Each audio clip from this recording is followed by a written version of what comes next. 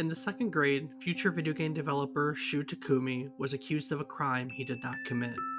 This event became the basis of one of the trials in Takumi's most well-known video game, Phoenix Wright Ace Attorney, originally released for the Game Boy Advance 20 years ago this week in October of 2001. The injustice that Takumi felt, being wrongly accused and with no one to defend him, planted a seed that grew in his mind as he grew older, and became the basis on which the Ace Attorney series was conceived. Today, we're going to take a look back at this incident and talk about Shu Takumi's career leading up to the creation of Phoenix Wright. We'll also talk about the beginning of the visual novel genre and discuss the significance of the Ace Attorney series to it. So stick around and listen carefully for any lies and contradictions as we take today's courtroom trip down memory card lane.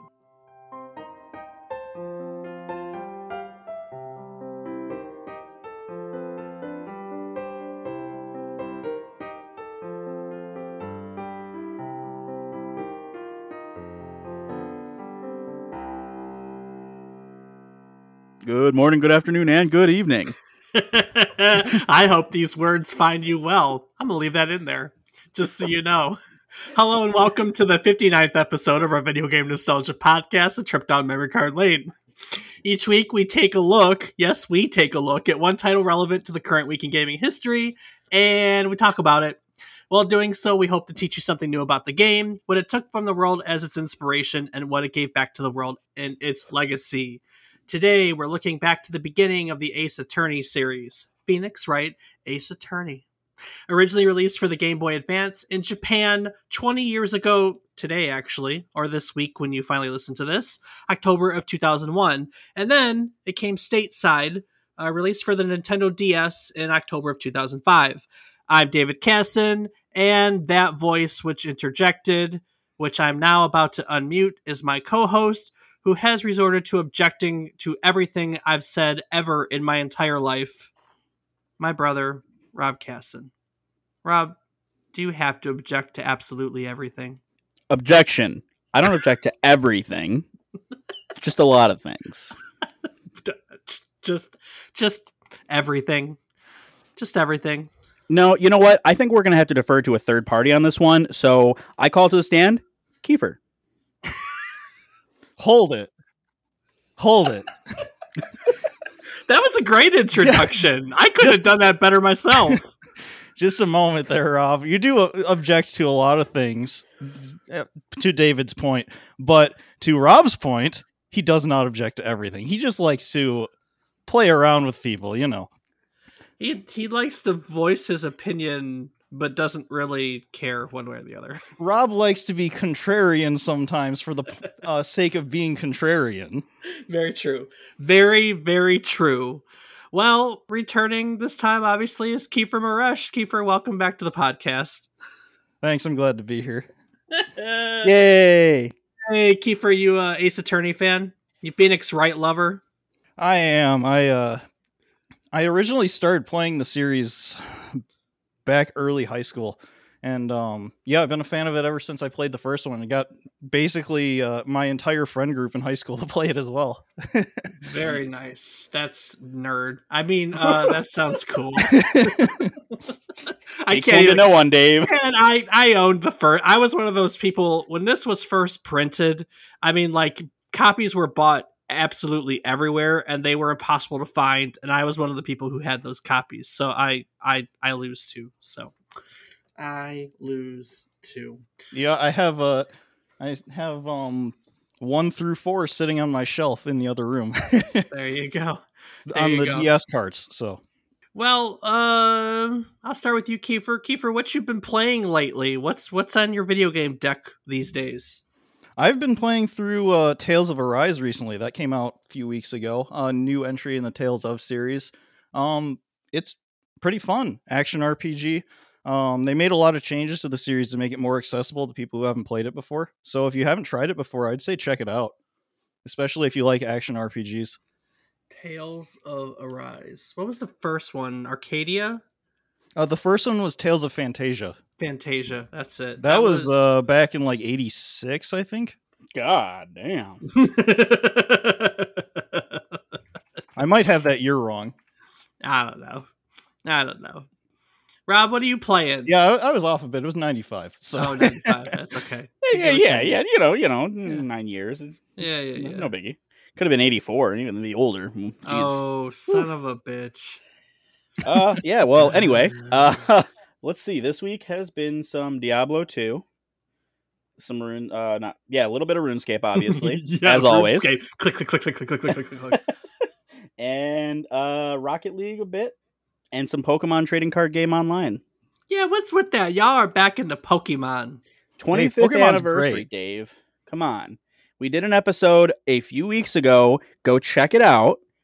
And of course, that naturally started the Pokemon thing again. And with the anniversary being coming out and the release of the new anniversary edition cards and tins, it's all relevant again. Pokemon is on the rise, even though it never fell. But it's still rising, even more than ever before. So be ready for the swarm. Are you going to take a Pokemon jet across the world? You know, I very well might now that I know they're a damn thing. That's freaking cool. Yes, there are jets that have Pokemon all over them. And the flight attendants wear Pokemon uniforms and you get like Pokemon gift bags. And yeah, we talked all about it in our episode. In case you're wondering, the Pokemon company makes $3 million a year in licensing rights for these Pokejets. So wow. Yeah. That's a decent chunk of change right there. Oh yeah. Or maybe not a year, but they make $3 million. We talked about it in our breakdown of how much money the Pokemon company makes. Because like licensed Pokemon merchandise eclipses the entirety of the Star Wars franchise, for instance. Oh yeah, I'm aware. Yeah, it's crazy. Pokemon is a monolith, and I don't think that's being toppled anytime soon. Nay. Yeah. Well, since we've already dove back to the 80s or earlier, we might as well head back there because that's where today's story starts. So, sometime in that time period, in his second grade, future video game developer Shu Takumi was playing alone at the garbage disposal area in his schoolyard, and he found a handmade piggy bank. It was an empty can with origami stuck on the outside, made to look like a piggy bank. And inside the piggy bank was a single 5 yen coin. He took it.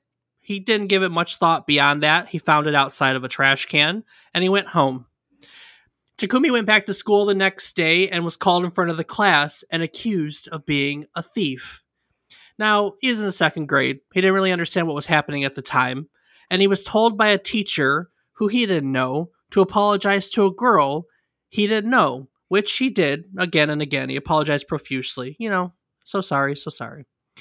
It wasn't until later that Takumi deduced that what had probably happened was that someone had taken the piggyback bank from the classmate and left it in the disposable in the garbage area as a prank on the girl. And then coincidentally, Takumi picked up said piggy bank and someone watched him basically take the 5 yen coin out of it. Now, this incident stuck with Takumi. It stuck with him through his childhood, stuck with him into his adulthood, and would definitely influence him later on in life. An interesting thing about that class trial that Takumi experienced, not only was it a teacher that he didn't know, it actually wasn't even his class. The prank was by some upperclassmen. Yeah, I mean, exactly. He just happened to find hey, what's this? Any one of us have done that. You find something on the ground, there's no one around. You don't know who it belongs to. You pick it up, you play with it, you take it or something, and you move on with your day. We don't think about anything more than that as children. You know what I mean? Yeah. I mean, who hasn't just, picked something up off the playground, wandered around with it? Yeah, it's funny. I think it's the type of event that any one of us have experienced. And yeah, I mean, any one of us has experienced. But in this case, it was the seed. Like it was an incident that literally planted the seed for, I mean, one of the most influential visual novel franchises out there at the moment, a lot of people, I'm sure, are glad it happened. Maybe not Takumi at the time, but it's very true. I don't know. He might have been pretty excited about it if it made him develop a whole game around the idea. Yeah, but himself innocent. It took him a while to get to that point. Well, he was in second grade, Keefer. What do you expect? A second grader to program a whole game? Come on. Yeah, why not? You never know. You never know. There's it's Japan, but they're still even there. Do they need time? Hey, hold on a second. You've seen second players playing Minecraft. You've seen the crap that they can do with redstone. That's basically programming. Yeah, that's true. Okay, you got me there. I forgot about the Minecraft programming. I mean, I literally watched people who've made Pokemon Red and Blue in that. So, yep. So you're right. It would be some time before this incident, and the series in which it inspired would come to fruition. But first, sometime later in 1994, Shu Takumi was hired to work at Capcom. Now, he wasn't looking for this job per se. He didn't go to be a game developer. Shu went to Capcom Studios at the advice of a friend who worked for him. And what Takumi really wanted to do was he wanted to be an author. He wanted to write. And his friend basically was like, hey, work for Capcom. Being a game developer is super cool. Come on, let's do this. And so Takumi went to his interview. And as the interview was winding down, he felt like he didn't do enough. Like there was still something left on the table. And so he literally had an ace up his sleeve. For those of you who don't know, Takumi is an avid magician, and he basically performed a magic trick, and the interviewer loved it, and the interviewer basically wanted to know how it was done. Now, I mean, typically magicians don't reveal their tricks, but Takumi really wanted the job, so he divulged his secrets and got hired onto Capcom as I think, game designer in the beginning, so... Note to self, learn some magic tricks for your next programming interview. I know, right? I know. So early on in his Capcom career, Takumi was assigned to work on Dino Crisis. Dino Crisis is a 1999 survival horror game that was developed by the same team that worked on Resident Evil 1. So they went from RE1 to Dino Crisis. That was an arcade game, right? Nope. That was Time Crisis. Dino Crisis Dino Crisis was actually released for the PlayStation. Yeah, no, you knew what I was talking about. Time Crisis. I love Time Crisis. I used to waste so much money on Time Crisis at every arcade I ever went. That's when I used to go to the Butterfly to play Time Crisis and DDR. Those were my vices. Yep. Sounds right. I wonder where I got my taste in games from. So at one point during the development process, the whole Dino Crisis team was pulled to work on the original version of Resident Evil 2 that never ended up seeing the light of day. I don't know. We did a Resident Evil 1 episode, but we haven't done RE2. So basically, in case you didn't know, there was this whole copy of Resident Evil 2 that's affectionately called Resident Evil 1.5 that they basically made a majority of a game, didn't like it, hated it, and they scrubbed it and started from scratch until we got the RE2 Resident Evil 2 that we have now. Little fun fact. Maybe we'll talk more about that on an RE2 episode. But after, that debacle ended, Dino Crisis was finished. Takumi was given the task of directing its sequel, Dino Crisis 2, which ended up being a critical and commercial success. And so after Dino Crisis 2, he was basically given his own team. It was small. It was 7 people and 6 months to make whatever game he wanted. Now, Takumi had originally joined Capcom to make mystery and adventure games, and so he saw this was his chance, right? He finally wanted to make his mark on the gaming industry. And in the back of his mind, there was that little incident, and so he thought about a game in which a player could discover lies or contradictions in statements. Remember that he wanted to be a writer. So for him, the original basis of the game was all about, it was all about a story that he could write. And that, like I said, the player would have to discover lies or contradictions in statements. Keefer, it stayed that way for the most part, didn't it? Yeah. Now, if I recall correctly, it wasn't originally going to be about courtroom cases. It was mainly like detective work. Yeah. Very true. That idea didn't go away. It shifted towards the courtrooms, but the detective work actually didn't see the light of day up until the past few years when Takumi came out with the newer games, Great Ace Attorney, where he re-implemented the detective work into it. It's really funny how he got around to that. Like, he had this original idea and it didn't work. So you're right. It was going to be a detective game. The main character was originally going to be a private investigator who finds a body at his client's office, and he's arrested with his hands in the honey pot, per se, because he's there with a dead body. And at his trial, he was going to be assigned a lawyer, and this lawyer was going to be crap. He was going to be completely useless, and the main character was then going to take up his own defense. And as Takumi worked this angle, he kind of realized that what he wanted with the writing, how he wanted to figure out, to find, and to take apart contradictions, he realized that that wasn't detective work. And so, as you said, as part of this revelation and working through it, Takumi decided that the main setting of the game should be courtrooms.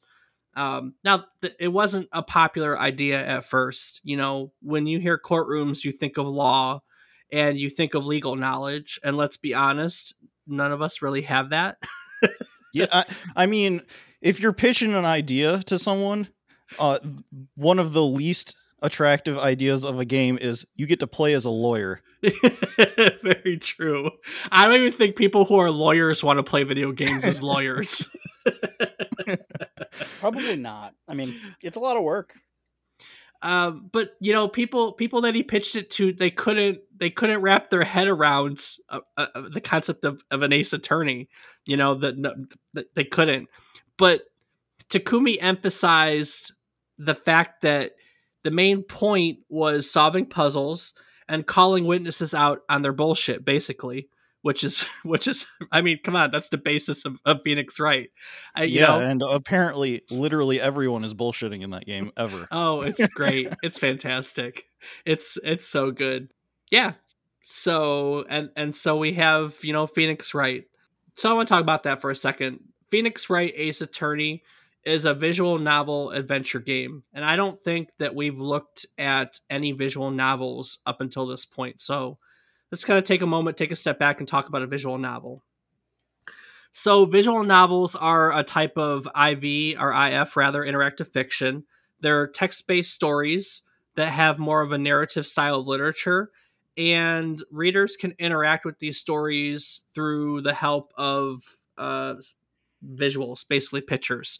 It's basically a picture book that helps you become part of the story. Is that a fair assessment? I'd say so, yeah. At one point, visual novels absolutely dominated the Japanese market. In 2006, for instance, nearly 70% of all PC titles released were visual novels. I know, right? Yeah, and a lot of popular anime at that time were based off of visual novels. Okay. Yeah. Anime, wink, wink. Prior to that, though, I mean, up until Ace Attorney came out, visual novels as a genre was non-existent here in the West, though. It may have dominated the Japanese market, but it was, I mean, I can't remember visual novels before this, to be honest with you. So now from the game perspective, visual novels are generally distinguished from other gameplay types by their minimal gameplay. You click to keep the text, the graphics, or the sound moving. You get to make some narrative choices along the way. Most visual novels have multiple storylines, more than one ending, and along the way, you're basically given different multiple choice decision points along the way that allow you to choose your storyline, your ending, so on and so forth. And that's kind of the draw to a visual novel. They have multiple branching storylines that allow you to achieve multiple different endings, and these are called nonlinear branching storylines. It's basically that's a really complicated way of saying it's a digital version of a choose your own adventure novel. Were either of you into choose your own adventure novels ever? I read some of the choose your own adventure Goosebump books. That was about it, though. Yeah, same here. That's the same ones that I did. Man, I used to freaking read. I love choose your own adventure novels from a kid. As a kid, um, from a kid, because the adult ones were useless. I don't even remember any choose your own adventure novels other than the Goosebump ones. Oh man, there was a whole. I mean, I know there were some, but I don't remember. Like, I can't think of any like names. You know what? Here's the truth. I couldn't tell you any of the stories. I mean, like I remember a fantasy based one. I remember a robot one. Like I remember bits and pieces, but I couldn't tell you the titles. But I very distinctly remember the white cover with the choose your own adventure in red font on the front of it, and underneath that, and the choose your own adventure was circled, and underneath it was going to be a picture of what the story was about, and away you go. Like that was, I think I always would get at least one choose your own adventure novel from the library when I got to take books out from the library. So that sounds like a good time. Oh, they were awesome, you know. But then after a while, you didn't have to, you know, video games kind of took over that genre. And in the very best visual novels, each path that you take only reveals certain aspects of the overall storyline, and it's really only by uncovering all the different paths and outcomes through multiple playthroughs that every component comes together for a coherent, well-written story. Some of them actually like lock the true ending, quote, until you've done all of the other ones. So they like to bring all that information together sometimes. Weird. Yes, weird. So the history of visual novels goes all the way back to 1981. And we've talked about this person in a different context, but not as the father of visual novels. So it was way back in 81 that Yuji Horii, who's best known as the creator of the Dragon Quest series, created the first one. Rob, we've talked about Yuji Horii before. He was a supervisor and the writer of Chrono Trigger on our 50th episode. So we did it 9 episodes ago. Well, yeah, he also was the guy who created the Dragon Quest series. Also created the Dragon Quest series. So, like, I mean, two things we've mentioned. Before Dragon Quest, though, was the Portopia serial murder case. Now, the Portopia serial murder case was an adventure game. It was originally published for the NEC PC 6001, which was one of the early NEC PCs. It was later ported to other types of PCs. It was ported to the Nintendo Famicom or Family Computer, and since then, it's also been brought to mobile phones. What the hell's an NEC PC? I mean, it was a non-IBM PC back in the 80s, basically. Oh, it was just another brand? It was just another brand, yes. Oh, okay. Yes. But they were different because, like, you're used to PCs when they were, you know, all MS-DOS. You know, you had Mac and DOS, but at one point you had NEC and you had Commodore and you had Atari, and they kind of all did their own thing. So NEC PC was its own entity. Gotcha. I know, I'm too old. Si, senor. So in the Portopia serial murder case, the player basically solves a murder mystery. You search for clues, you explore areas, you interact with characters, there's item-based puzzles, and Portopia was, I mean, it was innovative for its time. It had first-person graphics, nonlinear gameplay, it was an open world, you could have conversations with NPCs, there were branching dialogue choices, interrogations, nonlinear storytelling, plot twists. It has a lot of things that are golden standards nowadays, but in 1981, it honestly it was special. It was very special. Basically, creating a genre sounds like par for the course for Yuji Horii. Yeah, exactly. That's so true. You know, Portopia was a very influential title for early, I'd say, Japanese video game development. And there are some very notable designers that cite it as one of the reasons they got into the industry. One very well-known designer is Metal Gear series creator Hideo Kojima. So Kojima basically has said in an interview, this is the reason why I make video games. That and Mario. So the visual novel genre persisted for years in Japan, like I had said, but really prior to the year 2000, There were very few visual novels that were ever translated from Japanese into any other language, but that would kind of change when Phoenix Wright was released to the world. And so going back to Phoenix Wright, I think it's really important to talk about writing because that's what Takumi wanted. He came to Capcom to be a writer, and more than anything, Phoenix Wright gave him the opportunity to write, right? Well, are you saying that he came to write Phoenix Wright? Damn. That's right. Oh, man. If I was it's all right, Dave. If I was any good at writing myself, I would have found that joke somewhere in there, and I did not. So kudos to you both. Come on, that joke's all over the trilogy. I'm sure. Yeah, very true.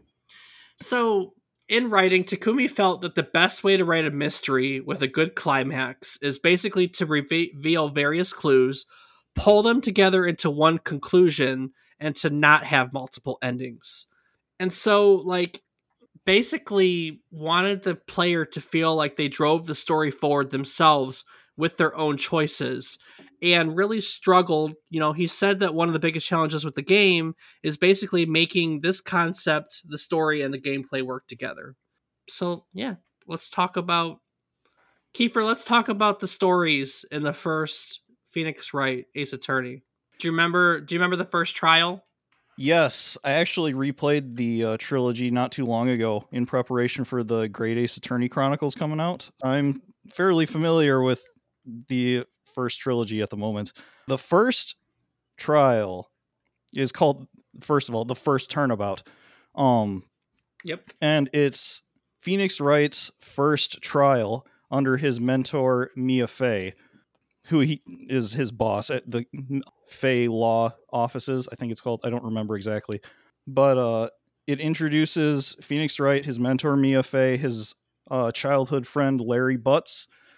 And it basically, yes, Butts is his last name. I mean, come on, we got to go through this because some of the names, I mean, when they localized Phoenix Wright, they did, I mean, just a pristine job. The names are brilliant as you go through this. They had a lot of freedom with naming the characters in the trilogy.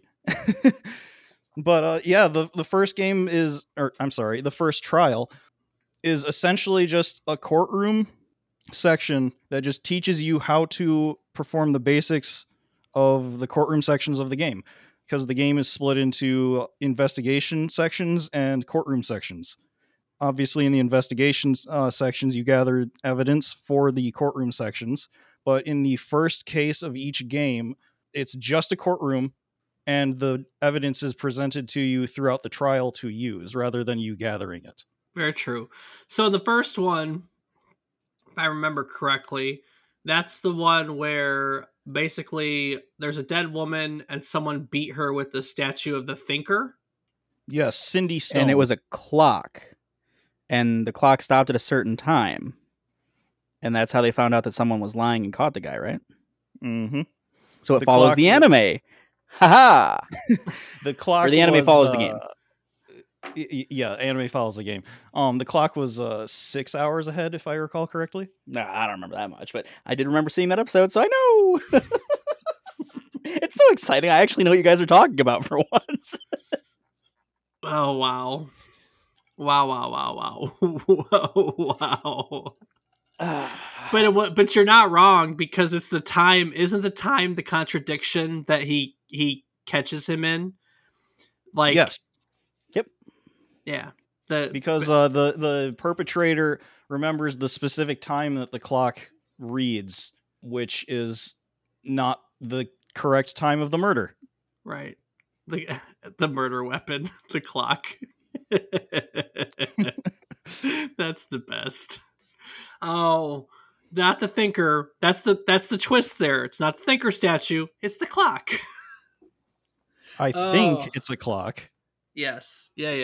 So, you would be right, Keefer. My goodness. Welcome to living with Robin. Did that Keefer. joke, David? Did that joke give you a little bit of pain? Oh no! For the viewer or the listeners, the prosecutor in the first case is named Winston Payne. Winston Payne, yes, indeedy. Winston Payne. Oh man, do we know who the judge in the first one was? His name is just Judge. It's just Judge. The judge is never given a name. He is given the nickname Udgy, but that's it. Is there any background on that? Because I'm curious now. The chief of police is old friends with him, and he calls him Udgy. Okay. Good enough. Well, if it's not obvious, there's going to be some spoilers here. So if you never played Phoenix Wright, Ace Attorney, and you don't want to know the story I have it ruined for you, you might want to stop here, because I don't feel like we ruined anything by talking about just the tutorial episode. Episode, because there are episodes in it. With that being said, we're going to dive right into the second one when things get a little heavy, right? Oh, yeah. So, in the first one, Phoenix Wright, wins the course, and he's got his mentor, Mia Fey, alongside him. And the second episode, called The Turnabout Sisters. She no more. Phoenix Wright's mentor, Mia Fey, is murdered, and her younger sister, Maya Fey, is accused of the crime. And this is which is a running theme in this series. Yes. Maya Fey being accused of things. Yeah, hell yeah. Man, that poor girl. But this is the first time we meet the antagonist. We meet his nemesis, and later on star of one of the games, isn't it? Doesn't Edgeworth have his own game? He has two. He has two. He has Ace Attorney Investigations and Investigations 2, but Investigations 2 was never brought over to the United States. It's Japan only. Gotcha. So yeah. So we get to meet Miles Edwards. He's the chief prosecutor of the prosecutor's office, and he's the one. Well, technically, when he's introduced, he is not yet. Oh, not yet the chief. That is very true. No, but isn't it true that he had not lost a case prior to this? That is correct. He is considered a prodigy of prosecutors. Yeah. He became a prosecutor at age 17 or 18. And he hadn't lost a case until this point, when he's 23 or 24. So a pretty good background. Pretty good at what he did. Pretty good at what he did. But that thinker statue, man, that's quite a weapon there, huh? Oh yeah. Maybe someone should have got rid of that instead of leaving it in the office. Well, I think Mio was trying to. Yeah, probably. It's just an easy joke. Yeah. Oh, man. So, yes, his mentor, Mia Fey, gets murdered with the statue, the thinker statue, that was given as a gift. It was given as a gift to celebrate the win over the first case, wasn't it? Probably.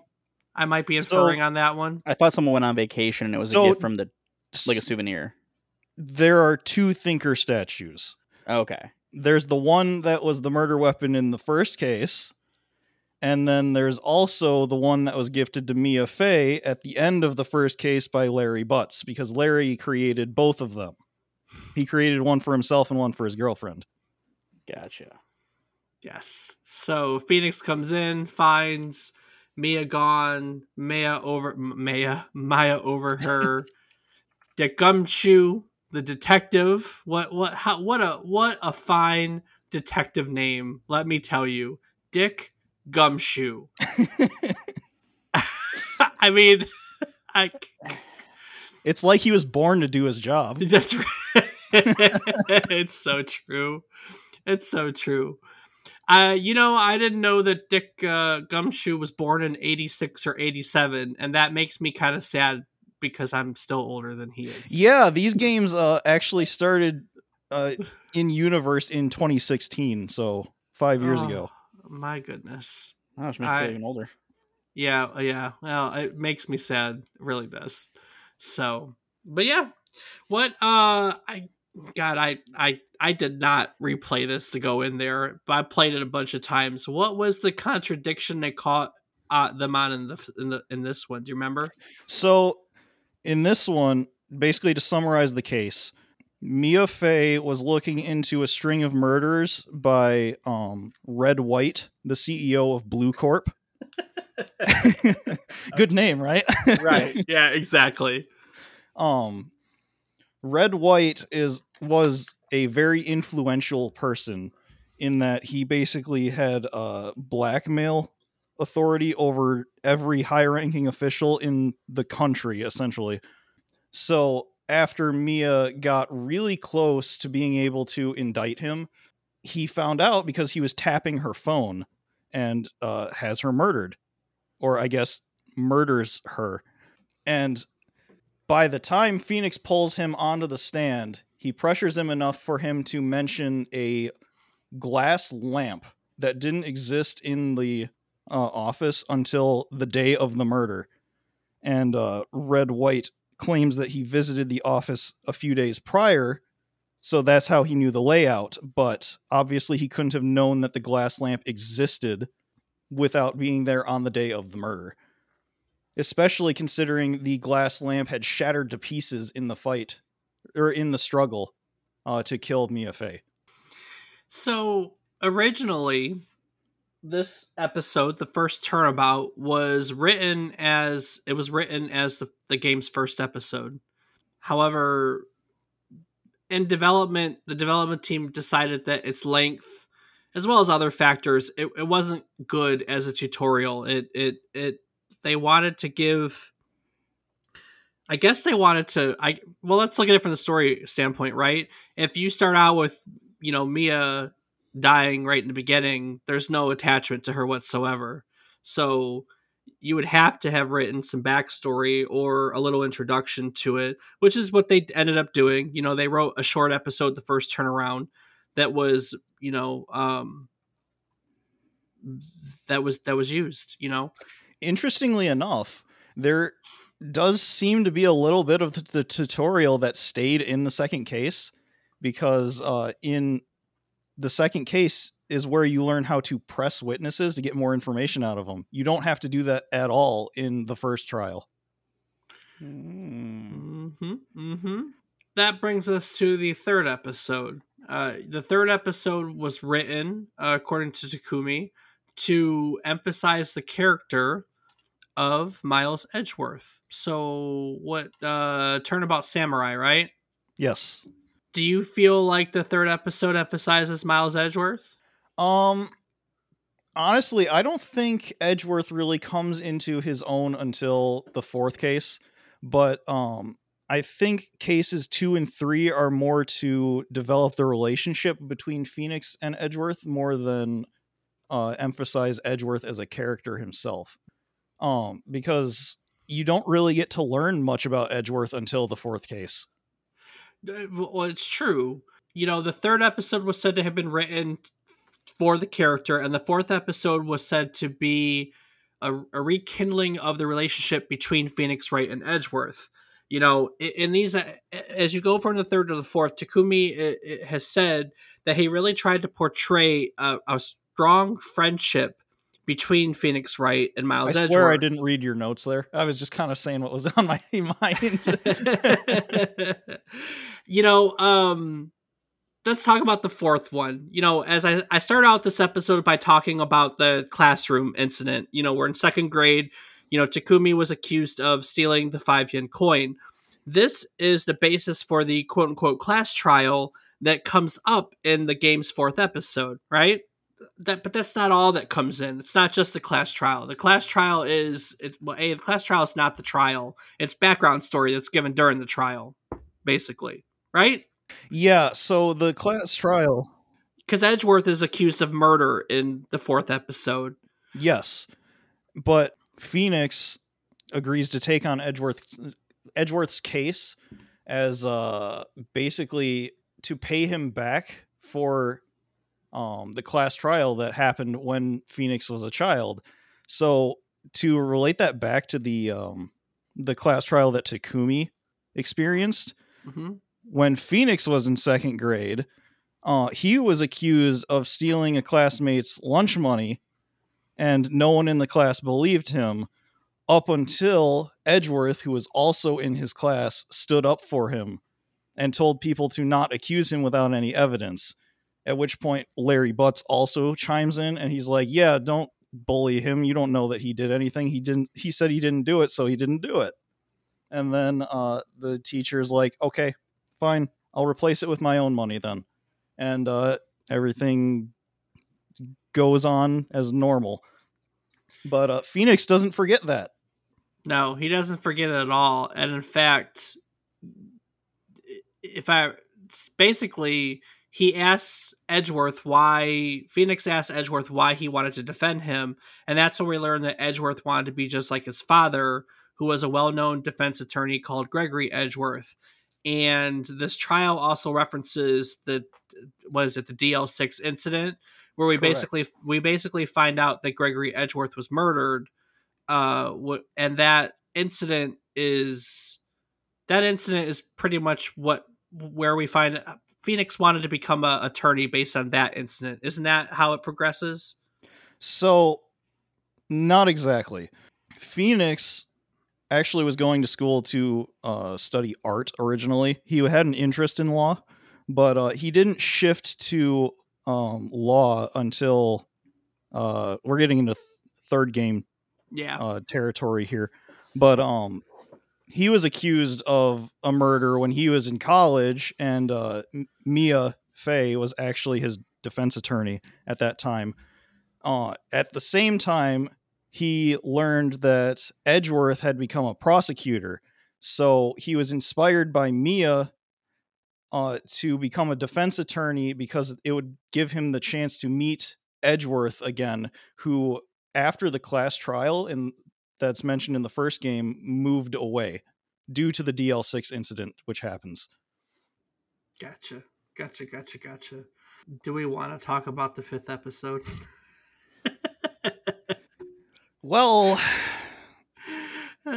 okay, so let's be fair. The 5th episode, Rise from the Ashes, was added to the Nintendo DS remake. So pretty much all of us who played it, when it came here to North America, never played it without the 5th episode. Right. But it's different, and it doesn't follow the narrative structure of the first 4, where we learn about Phoenix Wright and all these other relationships. That's all the first 4 episodes, we get Mia and we get Miles, and it's all about them.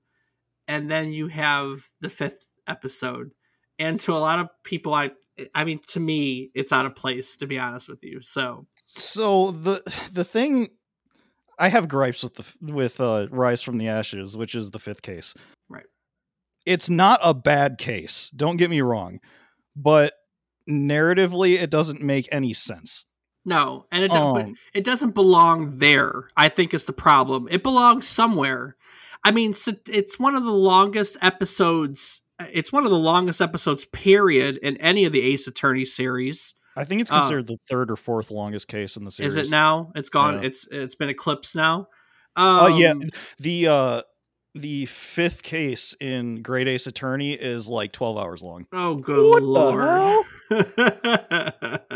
Oh my great goodly moodly. I mean, it's like 10 hours, even if you're skipping a bunch of optional dialogue. I'm looking it up now. Episode 5, Rise from the Ashes, is 3 chapters, investigation chapters, and 7 trial chapters. So, whew. But yeah, I agree with you. I think it's a good episode. I just don't feel like it belongs where it was put. So there's not really anywhere else you can put it, though. Yeah. Because of the fact the characters that it uses and what it's trying to develop only fits in that spot. But at the same time, the development for the characters that it achieves, specifically for Edgeworth, makes absolutely no sense with the ending of the first game and his development in the 3rd game. Because essentially at the end of the first game, he quits his job to go find himself, right? Yep. And then he comes back in the 3rd game with this mentality of, I'm a prosecutor not to get people guilty, but to try to find the truth in these matters so that we can get to the bottom of all these incidents. But with Rise from the Ashes, he's taught that already, because he and Phoenix work together to find the truth of the matter that happens, the SL9 incident in this case, regarding the chief of police and a murder that had happened 7 years ago, I think. Well, and that, I mean, that's basically, that's the concept behind this episode, right? The whole concept was the corruption of the police, the corruption of the prosecutor's office, and basically, you're right. I mean, it was a story. It was an episode basically that was designed to explain Miles Edgeworth's disappearance in Justice for All, by basically giving an event that was going to be, blow his mind in a bad way. So, but see, that doesn't even really work there, because they kind of moved around the ending of the first game to put it after that, because obviously he leaves after I don't remember what the fourth case is called exactly at this moment, but in the original game he leaves after that, and that's part of the story. But they took the chunk at the end where Edgeworth leaves and dropped it at the end of Rise from the Ashes.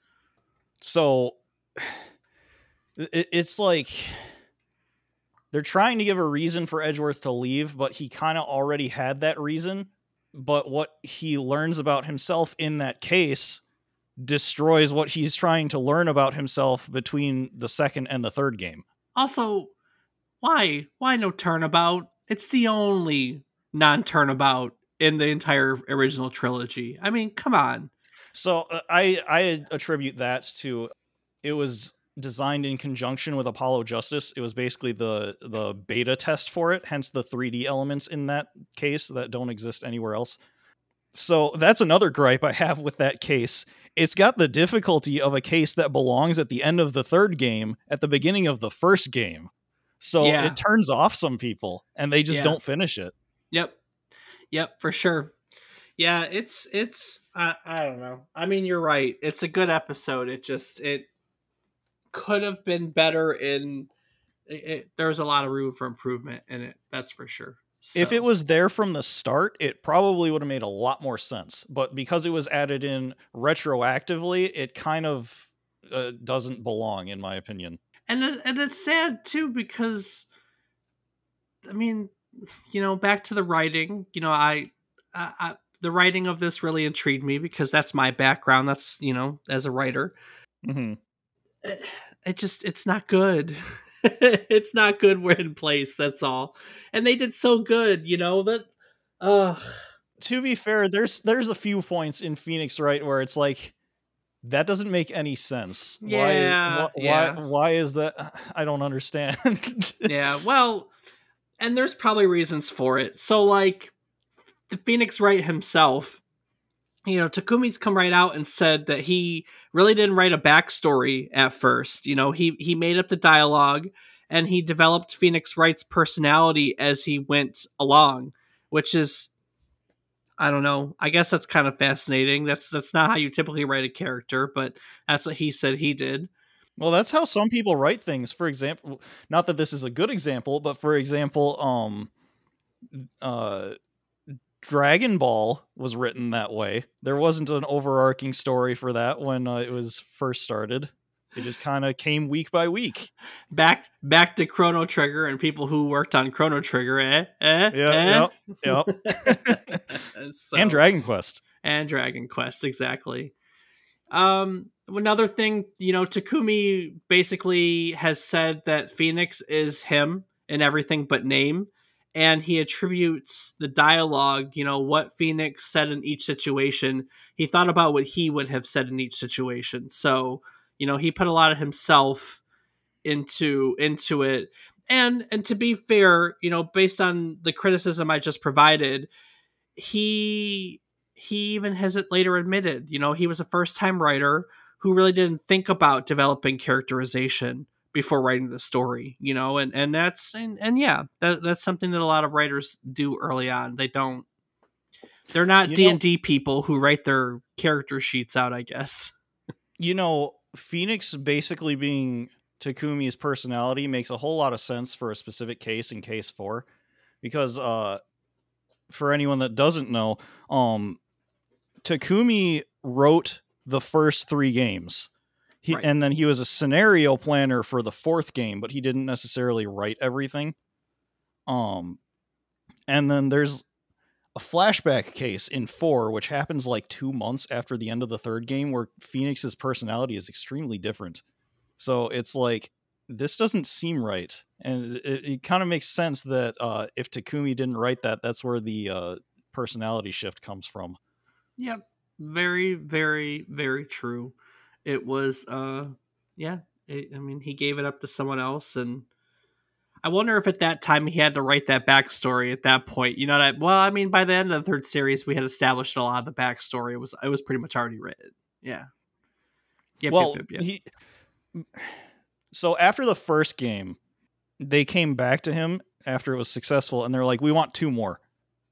So he did plan out the 2nd and 3rd games. It's just the 1st one that he didn't really have any backstory. Interesting. There's actually case 3, I think it's the 3rd case in the 3rd game, was actually supposed to be in the 2nd game initially. And they moved it because I don't really remember the reason why, but I think it was because the 4th case in the 2nd game was like really long. And then there were a couple really short cases in the 3rd game. Oh yeah, they bounce around with the timeline a little bit in that one. Mm-hmm. And that's, I remember. That's why they're out of order. I played a little bit of this first one in preparation for the episode. I didn't get through it, but I don't remember the 2nd or 3rd. I remember playing I have the original trilogy, and then it just kind of fell to the wayside for me. But for me, in anticipation of this episode, literally an hour before we started recording, I did buy the trilogy, so it's definitely on my playlist. So just didn't get to it before the thing because I like sales and it was on sale, so figured why not. Rob, you do know that I tell everyone that the only reason why I do this podcast is to get you to buy video games that you would never and you would never have played in any other context whatsoever. Well, that's where you're wrong, because I at least have knowledge of this one and would have played it. I just hadn't bought it yet because it wasn't on sale at the times that I looked. Because that's part of the fun of this. You know what I mean? Like I have 11 plus years. Let's say mine plus all my background. I have all this extra video game stuff, and I'm like, how did you not play like Diablo? How did you never play a Diablo before we did a Diablo episode? That still blows my mind. To be fair, I never did either. I've played Diablo clones, but I never played Diablo itself. Oh my god. Oh. And it's not really for a lack of friends wanting to play it. It was just I never got around to it. Exactly. My goodness. We all have those. I mean, there's even series I have like that nowadays, but it's just so weird. I guess it's so weird for me because I was gonna date myself in a moment. We talk about all these games that are literally like the creation of the genres. We talked about Civ and we talked about Doom, and we've done all this, and I was there for that. And sometimes I take that for granted, because when the new latest and greatest thing comes out, everyone has to play it. Everyone played Diablo when Diablo came out. Like that was amazing, And but by the time y'all came around, no, not so much. Not so much. To be fair, yeah. I did have exposure to a lot of those through my older brothers and my mom, who I mentioned last episode that I was on. She used to play a bunch of games as well. So like I've got an Atari, I got a Coleco. I have a bunch of older consoles that I have had exposure to those earlier games from. It's just some of them I never got around to. Yeah, very true. We all, like I said, we all have those games. Mine as longtime listeners know, is KOTOR. I've never played either KOTOR. Which you get around to it on the remake that they're doing. Well, that's my thing. I had a coworker today. I was playing Star Wars Galaxy Heroes on my phone. He comes in, and we're talking. This guy's older than you, Dave. And he comes in. He's like, "Oh, you playing Knights of the Old Republic there?" And I'm like, "No." So we start talking, and the guy was like, "Oh yeah, I played that thing when it came out. Like I played when it first released. I had it on the original Xbox." And I was like, "Well, that's freaking awesome! What the hell?" I remember that, and I have friends who are huge KOTOR fans, and they always used to go, "Dave, you got to play this. You'll love this. You got to play this." And I played all the other early BioWare stuff, like Jade Empire, for instance. And I don't know why it didn't. Now, I've played, 5 or 6 hours into the first game too, and then I stopped, and now I'm on the fence again because of the remake. I don't know what I'm going to do yet. I haven't decided, so. Well, to be fair, like I was talking to Todd about whom was the gentleman, for me, I played about half an hour, and the reason that I was only half an hour is because after 20 minutes, I got into a game-breaking bug that wouldn't let me continue, and I spent 10 minutes trying to get it and said, you know what? I'm done trying, and haven't gone back since.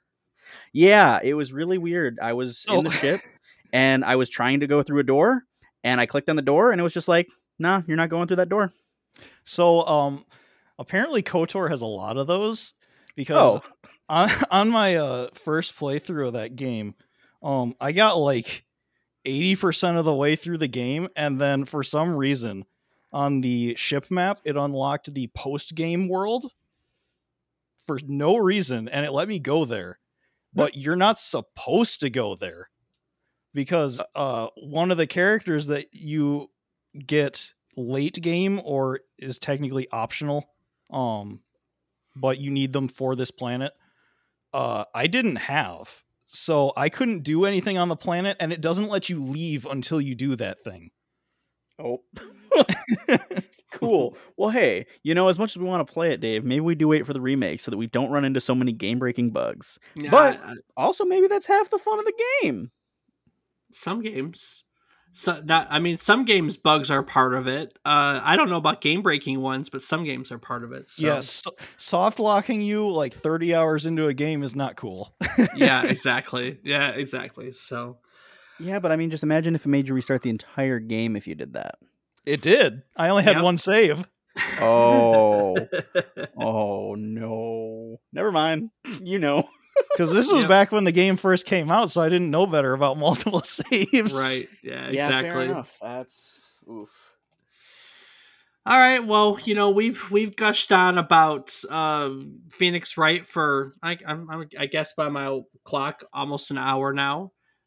So this is usually about the time where we like to look at critic and user reviews. I think for the sake of time, we're going to skip right to some user reviews.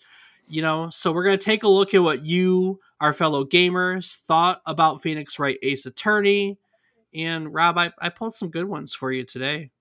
Oh, did you, Dave? I did, yes. Oh. I definitely did. All right. Well, I'll guess I will take it from here. So first up, we have Pierrot Julien, who called Phoenix Wright Ace Attorney hilarious, clever, and really fun to play. They write, Phoenix Wright is quite hard to explain to someone who never played the game, so let's put it simply. You assume the role of a young attorney with great potential and spiky hair. The game is a succession of cases in which you must prove your client is not guilty. Each case divides between investigation and trials, in which you confront and cross-examine witnesses. So basically, Phoenix Wright looks a lot like Japanese investigation game Snatcher. But in terms of game mechanics, it is totally different. Most notably because of the trial scenes, which we'll talk more about later. Yeah, I have no clue what Snatcher is. Keefer? I've never heard of it. Okay, cool. All right, we're moving on. Carry on. They continue saying that besides its original concept, Phoenix Wright is also filled with a wacky, witty sense of humor. The witnesses' names are all pun intended. Mr. Saw It, April May, and so on. And they all have their own distinctive way of talking. For instance, the over-arrogant Red White uses words like fantabulistic on a daily basis. Fantabulistic. Red White likes to make up words to make himself seem smarter. Yeah. That's a hell of a word. They continue saying the dialogues are full of jokes and punchlines. The humor is also on the graphical side. The faces of the witnesses change as you cross-examine their testimony. Your character sweats when it is not going as good as planned, with a clever use of the graphical code of the anime manga's super deformed style. Yep. Very true. But the greatest part of the game still are the trials. Using the evidence you found in the investigation scenes, you'll try to prove the contradiction in the witnesses' testimonies. But rather than a dull procedure, it is filled with hysteria, humor, and excitement. Objection! Stop it! Take this! Blows the upper screen as you, or the prosecutor, who you will soon learn to hate, try to change the course of the judgment. Those scenes are incredibly funny. And if the first trials are quite easy, it becomes quickly very complicated, as your opponent is better and better able to break your defenses and put your client in danger. He concludes by saying that Phoenix Wright is probably the best game so far on the DS and an instant classic. I don't know when he wrote that to know if Phoenix Wright at the time was the best game on the DS, because there are a lot of good games on the original DS. Probably when it was released. Yeah, maybe. But I mean, they also never paid Pokemon, so. I believe it was localized in 2007? 5.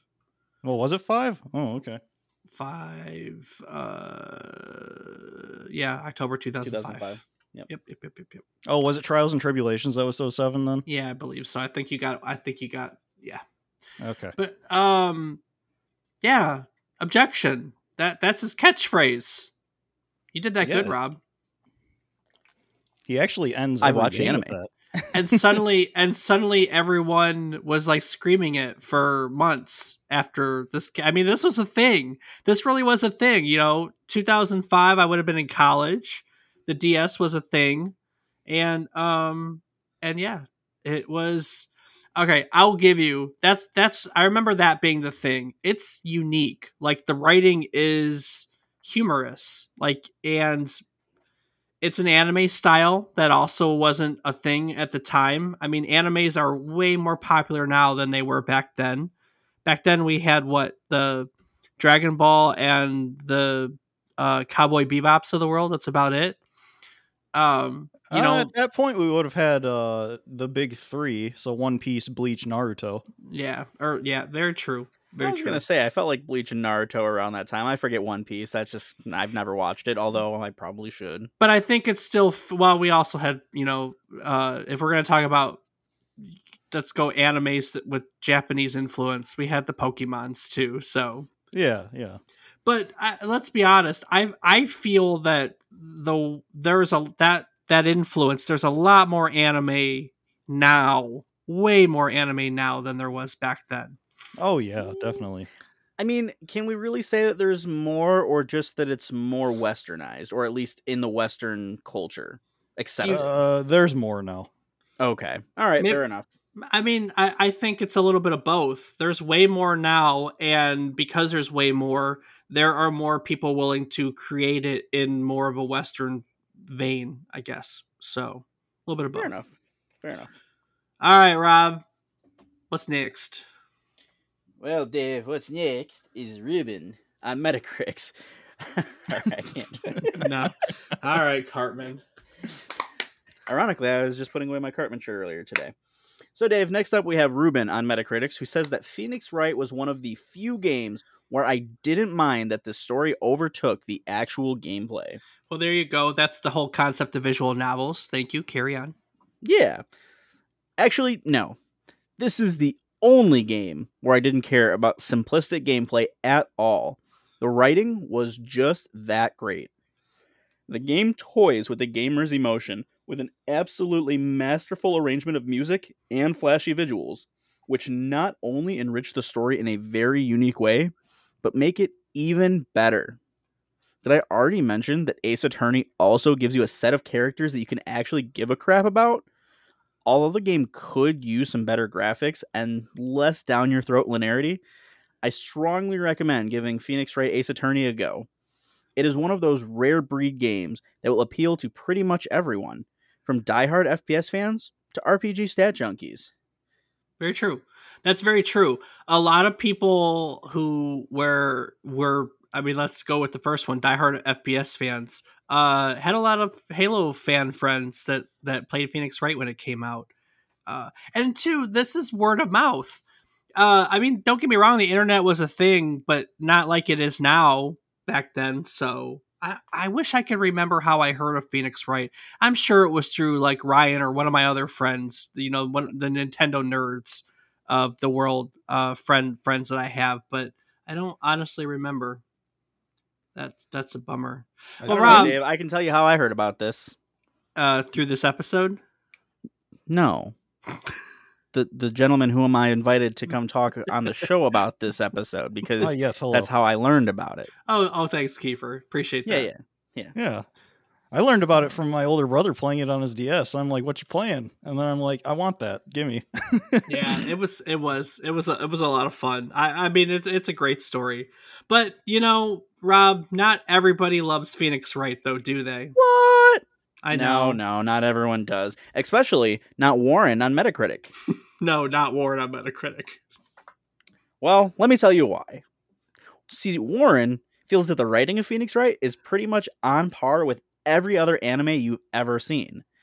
They don't hate anime, not at all, but unlike a lot of anime fans, they realize a lot of it is just plain cliched, and Phoenix Wright's writing is on that very level. But, of course, this is just a game, so the writing isn't everything. If the gameplay is challenging and interesting, it's all good. But, unfortunately, Phoenix Wright doesn't have that going for it either. The game is far, far too lenient on you. For example, you can't go to court unless you have all the evidence, meaning you can't accidentally miss evidence, which would be more interesting because then cases could be easier, harder, or have different verdicts depending on your detective work. If the judge or someone else asks you a question, the answer is either extremely obvious, or if you pick the wrong one, you just get another chance to choose.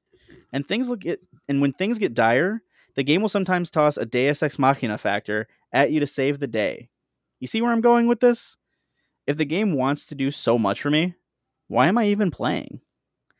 Sometimes it's a bit difficult to find evidence when you're out investigating, and sometimes it's puzzling as to what evidence you should be presenting during a cross-examination. But that's as challenging as the game gets. Also, once you beat Phoenix Wright, you've done everything there is to do. Even fans of the game often admit this. 0 replay value.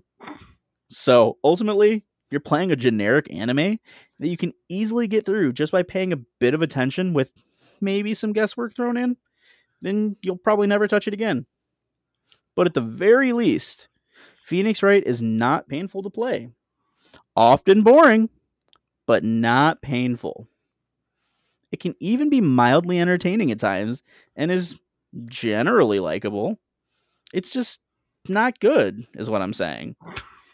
If you're a huge anime niche gamer, general Japanophile, you'll probably enjoy this game. But if not, at best, I'd say borrow it and see for yourself. But do not pay money for this game. A 4 for barely even being a game, but at least not make me want to kill myself. What? Sounds over dramatic. Yeah, seriously. This sounds like a review of an edgy teenager who wants more FPSs to me. I know. I don't think there's a better way to describe that. Oh my goodness. I mean, I guess someone doesn't like visual novels, right? Because every critique he has is like the basis of a visual novel. Yeah. The gameplay doesn't have much going for it. The game's too far lenient. Why am I playing if the game wants me to do this? Because that's the story. That's the concept of a visual novel. Oh, minimal gameplay, and this guy wants a game. So I do have to say, I also disagree on him saying that the writing is anime cliched. I feel like it's actually really good at not being cliched for the most part. I actually agree with obviously, you. There's some instances where there's a little bit where obviously a cliche is going to come through sometimes, but for the most part, it doesn't really get cliched until the later games where Takumi's not even heading them. Well, and I agree with you. I am not. It's not that I dislike anime. It's just not a genre I've ever really found much interest in. It's not my thing. And I don't see it in this. I don't see it in this. So I agree. I don't think it's much cliche. I don't think it fits that description at all, thankfully.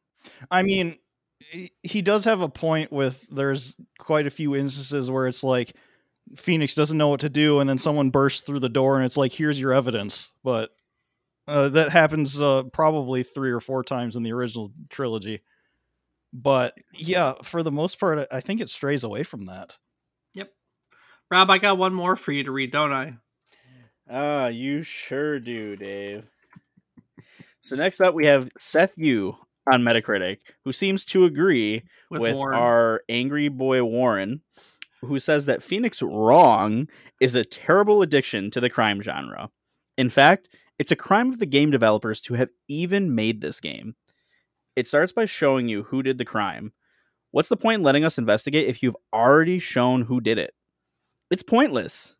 Not to mention how bad the actual gameplay itself is.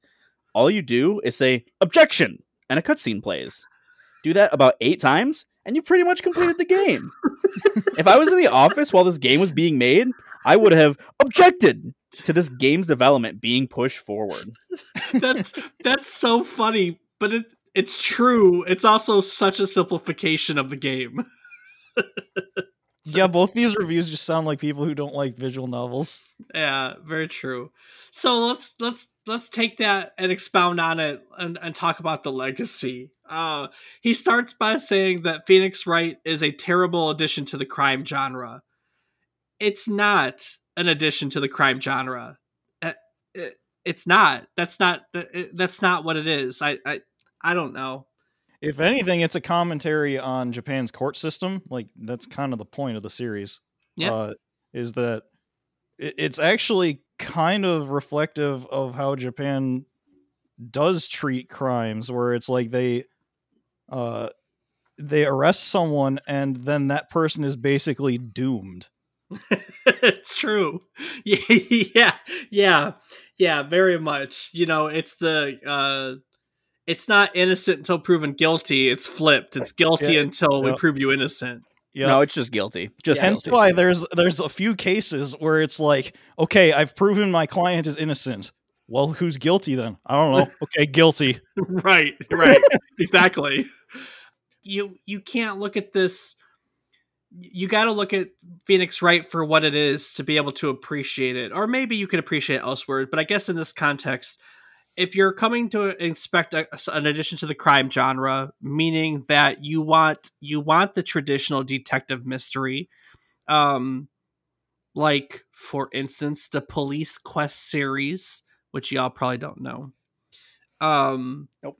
Those were early crime genres. They made Sherlock Holmes games early on, and it's not part of the adventure, like the point. So point and click adventure games were a thing, and I feel like that's closer to this, you know, in terms of what he's talking about in terms of the crime genre, because that's where you saw a lot of those was in the point and click adventure genre.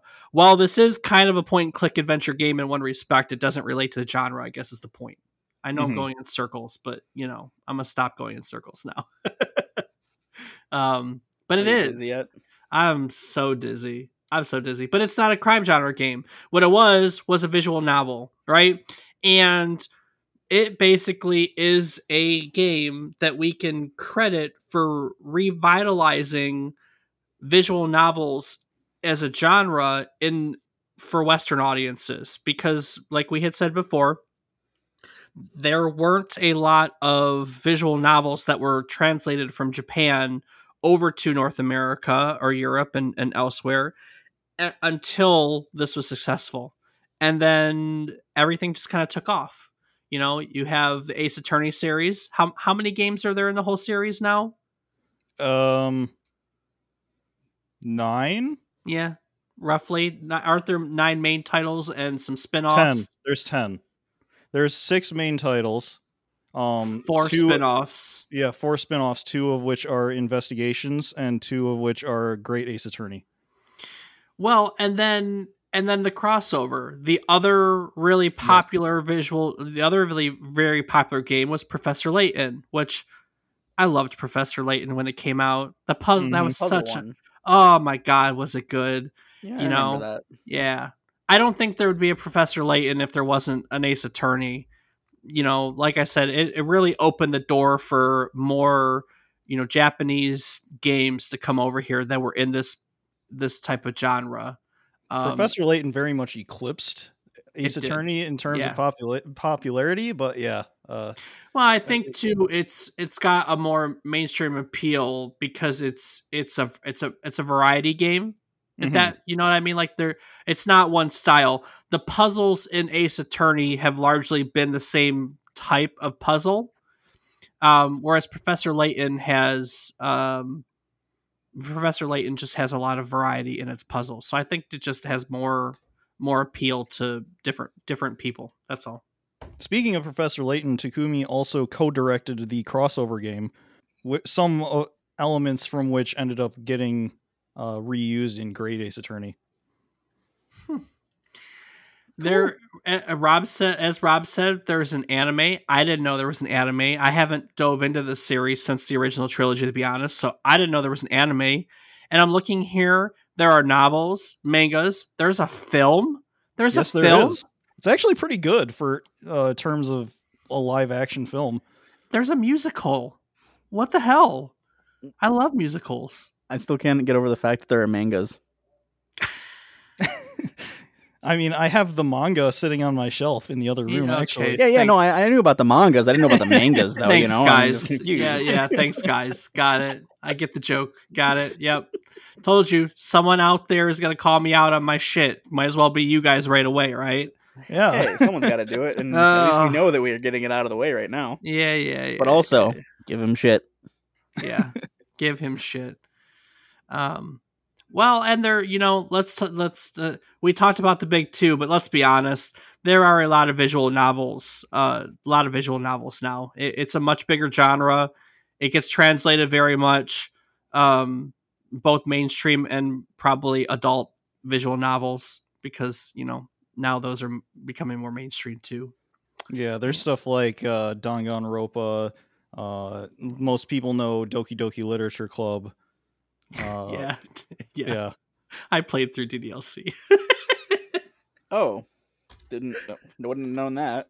I mean, the closest I've been is I did sit with Keefer through a good amount of Clannad. Oh, did you? I don't remember you sitting there, but I believe it. Oh yeah, that's like a 90-hour long game. Okay, so it definitely wasn't 90 hours, but I spent I don't know, maybe 10, 15 with you watching you play that at some point. Because I was like, oh, what's this? And then I just kind of got into it. That's a very long visual novel. Yeah. And how many times have you completed it? Oh, just once. Really? Yeah. That mainly because of the fact that in that game, that's one of those games where I mentioned where you have to complete all the branches before you can go forward in the main line. Right. And in that one, you have to complete all the side branches before you can go to the main line, which then has side branches that you have to complete before you finish another main line. Sounds about right. Yeah. Well, and now that I'm thinking about it, and because you brought it up, I think too that this, and probably not, but it doesn't hurt. I think too this genre was helped by mobile gaming. Mobile gaming has become more prominent, and the reason why I'm thinking about it is because you said Danganronpa. The first time I ever played it was when they ported it over to iOS. I actually didn't know that was on mobile, to be honest. Well, 9 years. I'm looking it up. 2012 is when they ported it over to iOS. So, okay. Yeah, and I personally, I think that as I play more mobile games than I care to admit. It's just really convenient when I'm sitting there and have nothing to do. Visual novels as a genre, they do really well on phones, for me at least. So that's I hadn't thought about that game in forever. That's an interesting one too. That's a same gameplay, very dark, dark. Yeah. Love it. I love that dark stuff. It's like that. Well, I had an emo phase and probably a goth phase, and that just fits right in there. So hope you're not getting too attached to that character. Yeah. But the legacy of Ace Attorney goes far and wide.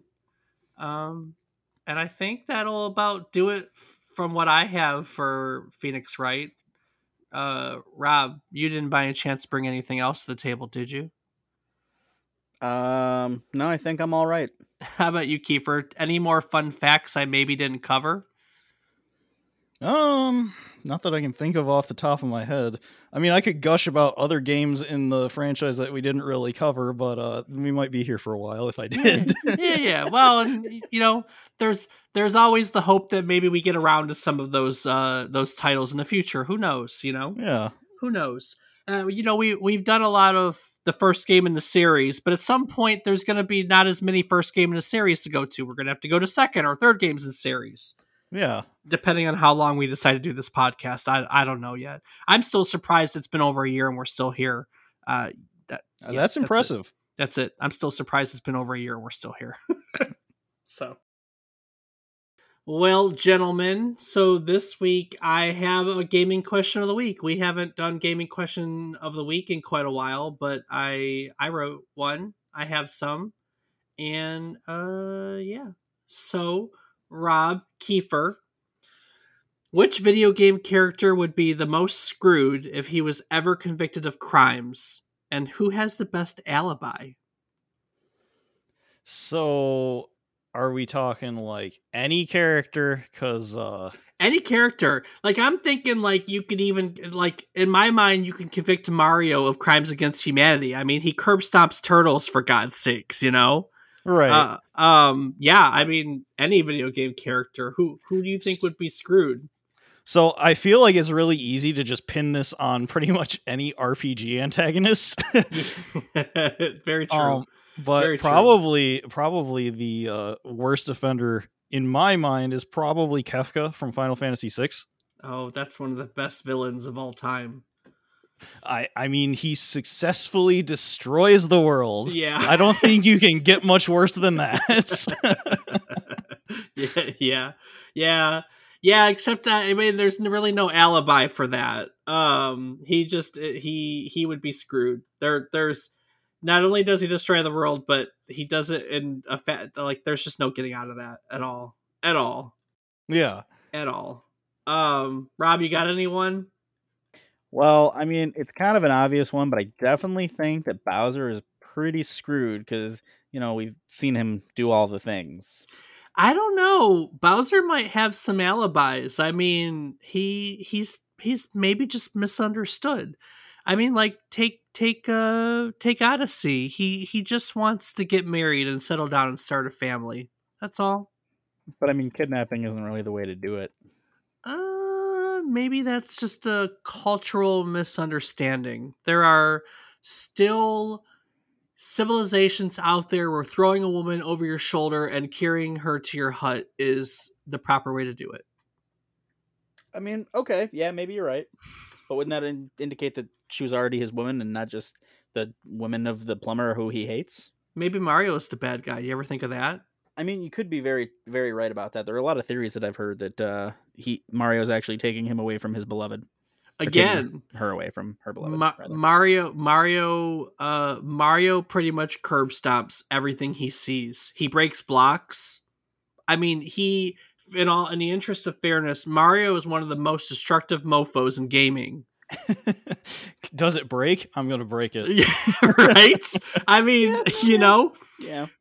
Property destruction, vandalism, animal abuse. Maybe just maybe for Mario Sunshine, that's him having to serve community service and clean up the island for some BS he did. But man, I don't know. At least Sonic is trying to rescue furry animals. I mean, meanwhile, Mario's punching him in the back of the head. That's what I'm saying. I mean, that dude, I think maybe we've got it all wrong. It's me, Mario. Yeah, we know, guy. Trust me, we've seen it all. We're not going to make it over this cliff. Bye. I'm jumping off of you. You're dead, though.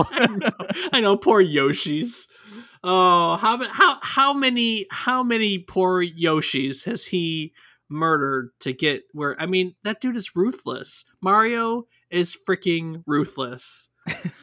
Oh, yeah, man. you might be right there. He might be. Yeah, no, yeah. But I'm thinking about the second part of that question, for the concept of who has the best alibi, and I don't know the answer to that. Like, who does have a good alibi? So I've got one for that. All right.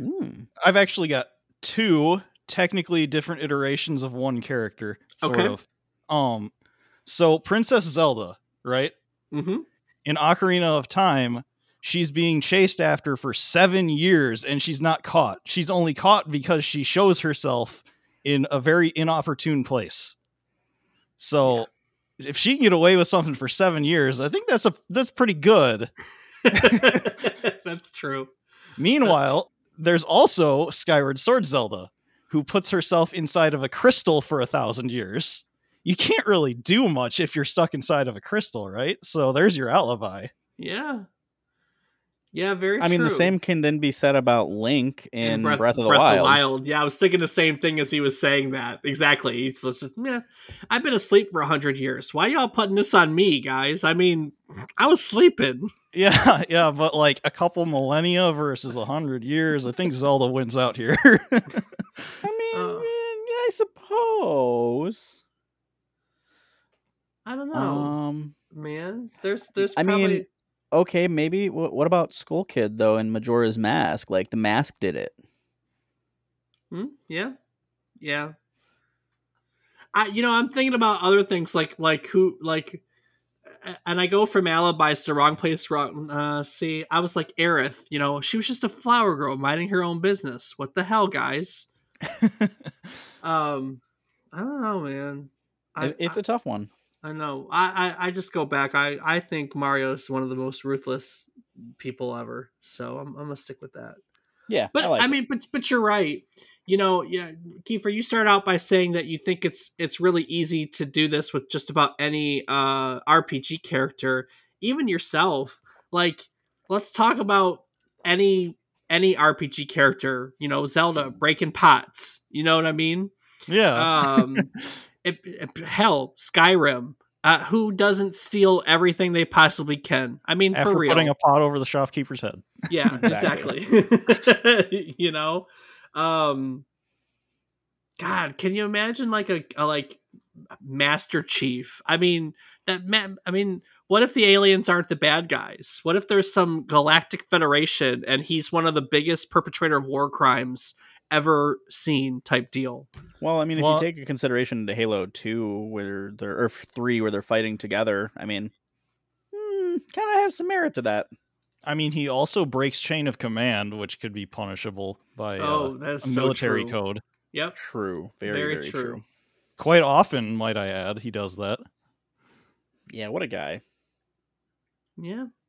I think those are all good ones. I think those are all good answers. So, all right. Well, I think on that note, we'll wrap up since none of us have anything to add.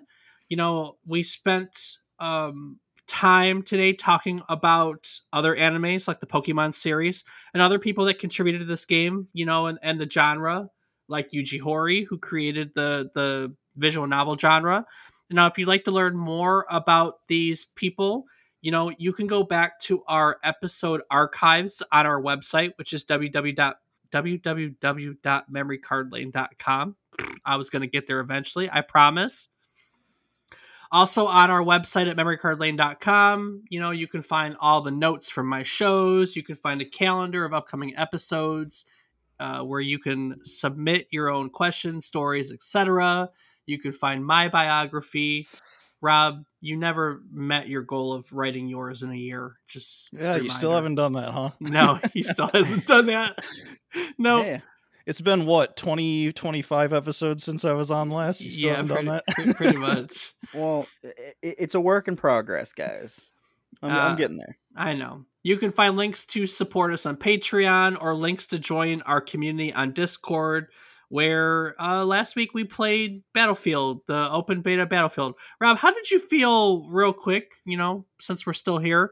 How'd you feel that went? How did you like? You're a huge Battlefield fan. Did you like your beta? I am very impressed with the game. I think that if everything that was in the beta, with the exception of bugs, because obviously you're going to have bugs on an early release beta playing game, if they keep a lot of the ideas in the game, I think it will be very phenomenal. I know some people dislike the ability to change attachments on your weapon in the field. I think that's a great addition because I don't always want to use my 8x scope and need like a 4x or something. You know, being able to change it is great. You would normally probably carry a second scope to switch to, and you are able to. I love the flying in the game.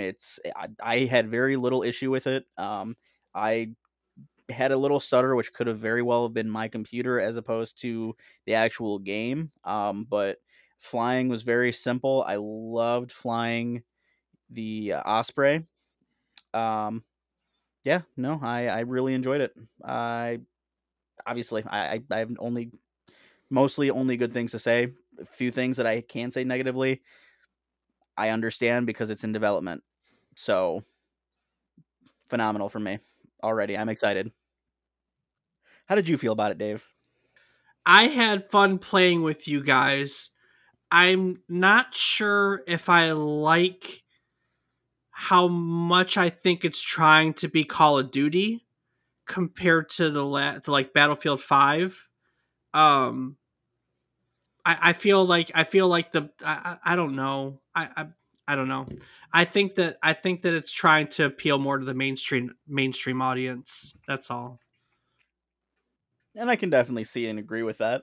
It's definitely not Battlefield 1942 or even 2142, but I mean, you know, they're trying to appeal to the masses because they want the most people to buy their game, and you're going to have some sacrifices you have to make. And you know, granted, obviously, we fell in love with the original play style, but it's not terrible. I mean, I really enjoyed it. I definitely see myself spending a lot of time playing this once the game actually releases. So I'm definitely excited for it. Yeah, there wasn't really anything to dissuade me from playing Battlefield, but I wish Battlefield 5 plays well. It moves well, it feels well, it plays well, and I wish they would have kept some more of that.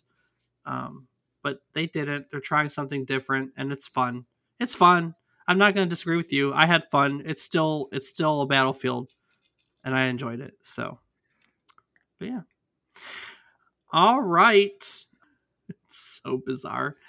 Let's take it out of here. So as we wrap up every episode, you know, the goal each week is to teach you all something new about the game, what it took from the world as its inspiration, and what it gave back to the world as its legacy. We gave you a whole lot of all three today.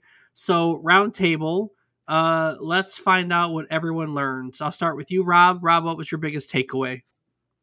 That this game came from the creator getting accused of stealing a piggy bank and some money. Yeah, the childhood story is a good one. Yeah, you know, I mean, I had never played far enough in it to see the episode with the classroom trial and learn about that because I didn't get that far in the anime, and obviously I've never played the games. But it's pretty cool to learn that actually a life experience not only is what inspired him to create this game, but also that it actually became something that was in the game. Right. Yeah, you honestly don't get a whole lot of that. You don't get a whole lot of that. So you're right. It's kind of cool. Heck yeah. All right, you, Keefer. We only really invite you to games that you know very well. So if you tell me you didn't learn anything, you're not going to hurt my feelings. No, I did learn a couple things specifically regarding the invention of the genre. Not really invention, but the Portopia murder mystery. Yeah, I actually didn't know Yuji Horii worked on that, so that's a cool fact to know. And I also didn't really know that Takumi, the games that Takumi worked on prior to Phoenix Wright either. So those are interesting to learn about as well. I would assume that Dino Crisis might be a gap for y'all, huh? I'm not familiar. I'm not familiar with Dino Crisis.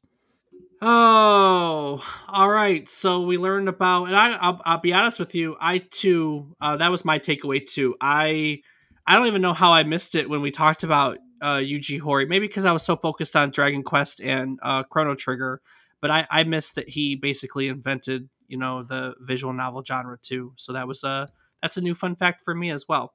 So, All right. Well, I'm going to start by saying thank you, Keefer. It's always a pleasure when you come on. I always appreciate your wealth of knowledge about all the games that we talk about, and it's a lot of fun to be able to bounce that off of other fans of the series that we cover. So thank you very much for joining us again. For sure. I enjoyed myself as well. Glad to talk about this kind of stuff with people. Rob, hell yeah. What do you got before I take it out of here? Well, like Dave, I want to say thank you, Keefer. I enjoy spending time with you, and it's always great hearing about things you're passionate about, because, boy, do you have some passion. It's fun. I enjoy it. I love the passion. And, thank you for being here. I know you love being here, and we love having you anytime. Anything, even if you don't know the game that well, come enjoy it. It's nice having someone to banter with and make Dave feel old and out of the loop. Yeah, we don't know that game, Dave. Always. Every time I do anything with you and your friends, I always feel, man, last night you all were just razzing on me left and right. Hey, you kind of walked into it yourself. I always walk into it. You opened the floodgate. I know. So I know. You can't stop the flood once you open the gate. So stop opening the gate and you won't get the flood. Neener. I was here for the creation of all this shit. So. And just dating yourself again. And since Dave didn't ask Keefer, are you on social media these days? I am. You can find me on Twitter at LionLyre, LYONLYRE. I don't really post a whole lot, but if you like seeing me retweet and like random anime art, there you go. Ooh, sounds good to me. I didn't do social media at all, Rob, so I guess you can do your plug. Well, I guess if I ever finally get around to it, because I say every week that I do, but I still have yet to get to it, but I'm doing some stuff to get there. I will be found streaming on twitch.tv/FATBOIRIPZ. Speaking of, you can also find my Twitch channel at LionLyre. Do you stream? Not in a while, but I do occasionally. Yeah, I have a Twitch channel and a Twitter channel that I moderately use. I don't Twitch stream at all, but my Twitter handle is David_is_wrong. That's my Twitch handle too. And mostly it's Rocket League highlights that aren't that exciting because I'm just a mediocre player. So if you like mediocre Rocket League, I'm your guy. That you are, Dave. That you are. Hey, sometimes banter over some mediocre gameplay is all you need. Yeah, well, exactly. There's no lack of passion there. Let's just put it that way. Maybe mediocre gameplay, but no lack of passion there. So, hey, all you gotta do is look at the hours played, and that says it all. Mm-hmm. You clearly enjoy the game enough to keep going, so who cares if you're not good? I know, I'm such a glutton for punishment. Rob, what else you got? Well, after thanking Keefer, just got to take a moment to say thank you to our listeners. We love having you here. We hope you love being here. We're going to keep doing it for as long as we feel like doing it, and we hope you feel like listening just as long as we feel like doing it. So, yeah, tell us about it. We love to hear from you. And again, thank you. It means a lot. Yes, thank you. It really does. Thank you. All right, well, I'm going to take it out of here. So, ladies and gents, next week we're going to take a look at one of the most revered boxing sports video games ever created. Wii Boxing? Not Wii Boxing. Damn it.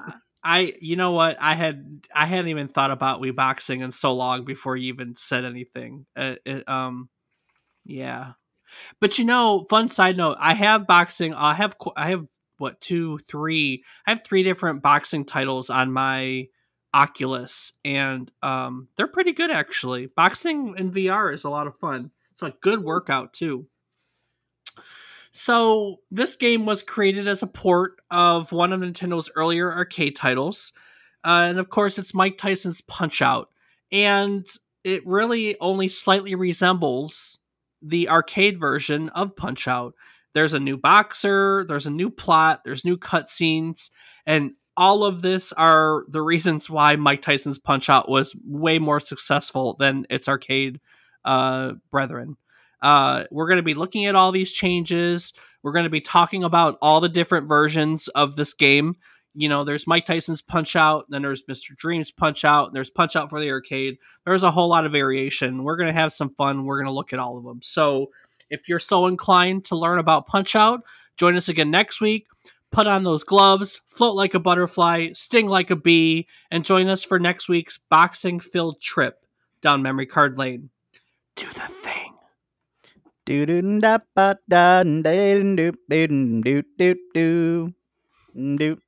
Okay.